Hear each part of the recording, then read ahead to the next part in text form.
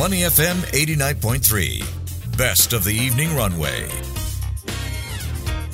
Market View on Money FM 89.3. That's right, you're listening to Money FM 89.3, and it's now time for Market View, where we take a look at how the Singapore stock market is likely to close for the day, the biggest movers, sectors and companies to watch.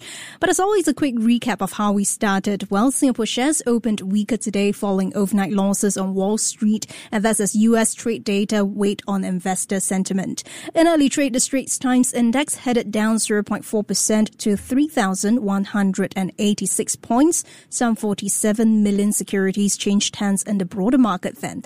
Now, closing numbers are still firming up, but here's what I have on my screen. The Straits Times Index currently down 0.59%, and we're looking at 3,179 points. In terms of value turnover, that's 943 million Sing dollars. The gainers trailed losers, 206 versus 315. Top 5 movers by value, we've got here DBS, UOB, OCBC, SIA, and Singtel. Heavily traded securities included Seatrim and Costco Shipping. Now, in terms of companies to watch, we do have OCBC. Now, why so? The lender pricing in 450 million Sing dollars in perpetual capital securities at 4.05% under its $30 billion global medium-term note program. Now, elsewhere from Amazon's Twitch, reportedly set to lay off employees, to what's happening at the CES tech show held in Las Vegas. International headlines in focus today.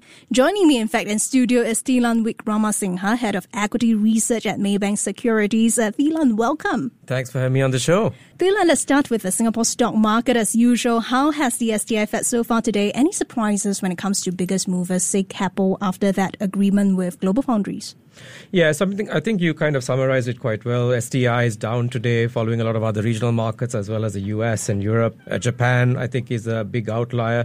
If you look at the biggest movers today in terms of both prices and volumes, I think a large part of that was actually driven by the interest rate sensitive sectors like the banks and the REITs.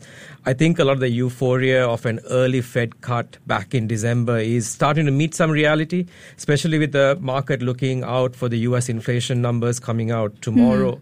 And if the reading shows that inflation is not dropping as fast as expected, early Fed cut expectations will need to be pushed back. Now, this is reflecting on share price performances, especially for the REITs, as this means that dividend yield spread over their risk-free rate will not be as high. And for the banks, you'll also need to see some rate cuts coming through to get the next leg of growth for them, especially in terms of wealth management to come around. On the other hand, we did see some positive momentum on names like SIA and SATS and Keppel. And I think part of that is better earnings visibility, as well as for the airline and the transportation sector, better passenger and cargo numbers coming out in their second half results soon. And Thilan, I do want to take a look at the banking sector. We've talked about OCBC pricing in some 450 million Sing dollars in perpetual capital securities. The bank said they are intended to qualify as OCBC's additional Tier 1 capital.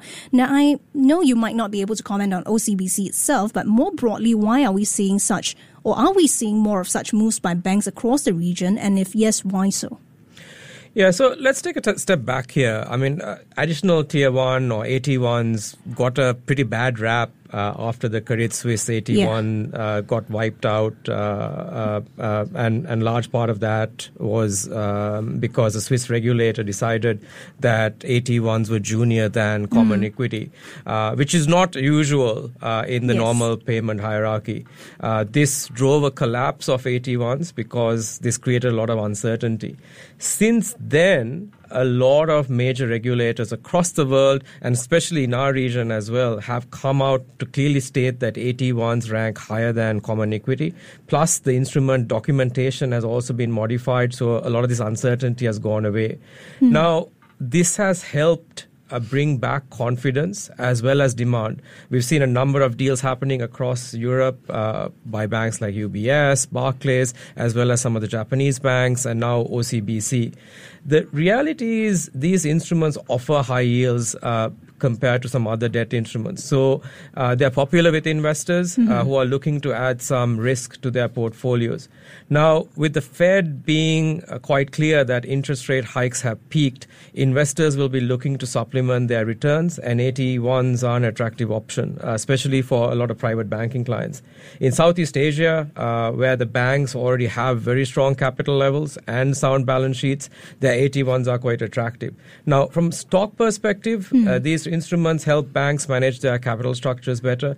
And given that a lot of the Southeast Asian banks, and especially the Singapore banks, have excess tier 1, this can lead to potentially higher dividends. And that's obviously good for share prices. And meanwhile, speaking of shares, Thilan, let's take a look at Japan, right? Japanese shares jumped to the highest level in nearly 34 years today.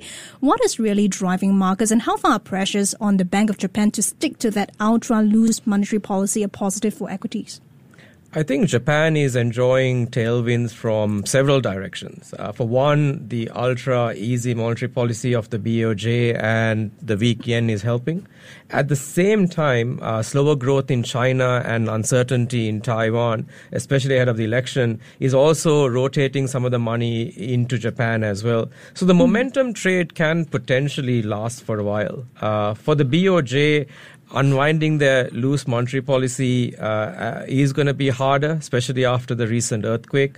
Plus, you have some uncertainty around when the Fed might start cutting interest rates. You don't want to be raising your own rates when the Fed is cutting, so that can be counterproductive. Yeah.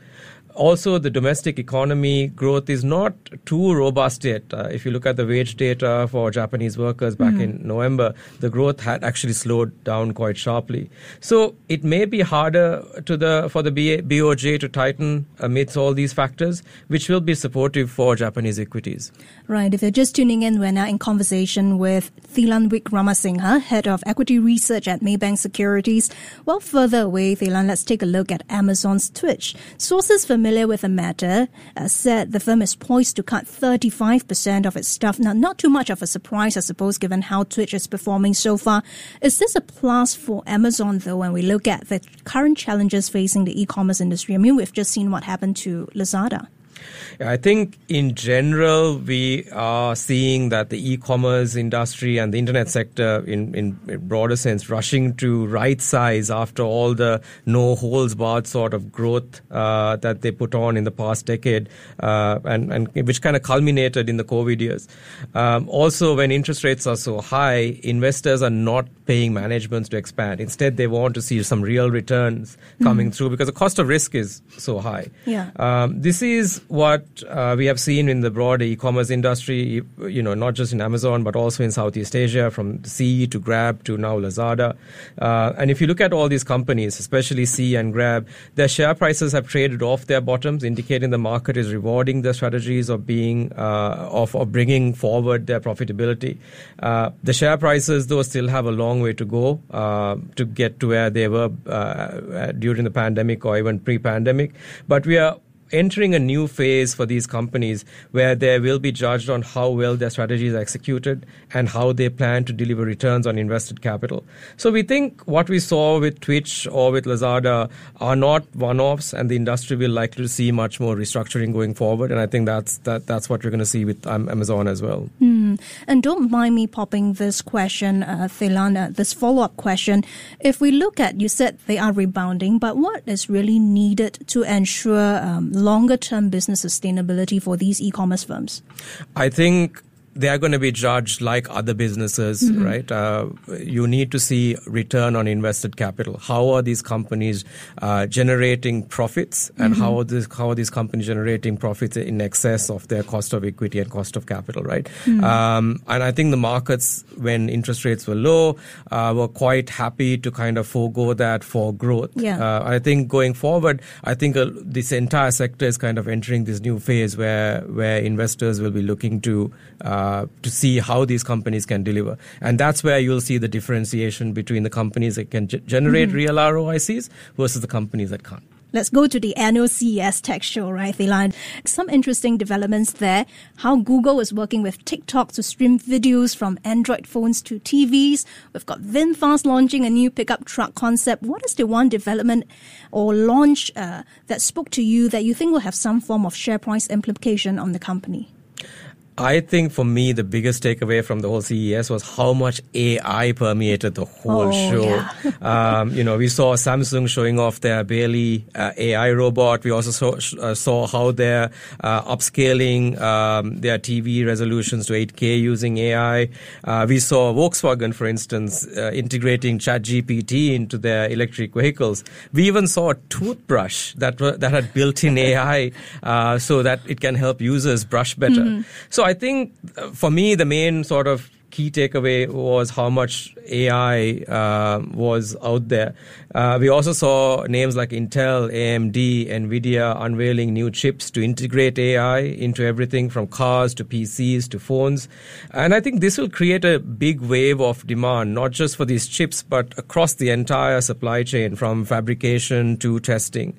And if you look to our part of the world, especially Singapore, Malaysia, where you have quite a few stocks that are listed that can actually benefit from this. Names like UMS, AEM, Franken in Singapore, in Malaysia, names like Greatech or Inari, because they are parts of this AI value chain, and I think they will benefit from being involved in this new wave of demand. And Thilan, if I may just very quickly follow up, right? I was just talking to some of our guests on Market View, where we look at just for the chip sector alone, AI, those tapping on AI would see growth, whereas those that are focusing on more consumer products are seeing more perhaps sluggish growth, right? How will AI be a major factor in reshuffling how or where these different players stand in major sectors, like, for instance, automotive, for instance, chip making, and etc.? Yes, I think there will be a key differentiation. I think a lot of the AI sort of driven firms will obviously see a much faster growth in their order books. And I think that will drive a lot of share price performance. But at the same time, I don't think you can discount the consumer electronics and the other segments as well, simply because, as we've seen with CES, AI is entering pretty much every single category. So I think you're going to see new and fresh demand and new users for even the consumer electronics as well. So I think we are, it's an exciting world out there, and I think we are entering a new phase of demand for existing products, but with new users as well. Right, exciting days indeed. Thanks a lot, Thilan. That was Thilan Wickramasinghe, Head of Equity Research at Maybank Securities. Thank you very much for joining us on Money FM 89.3. Thank you. Before acting on the information on Money FM, please consider if it's suitable for your own investment objectives, financial situation, and risk tolerance.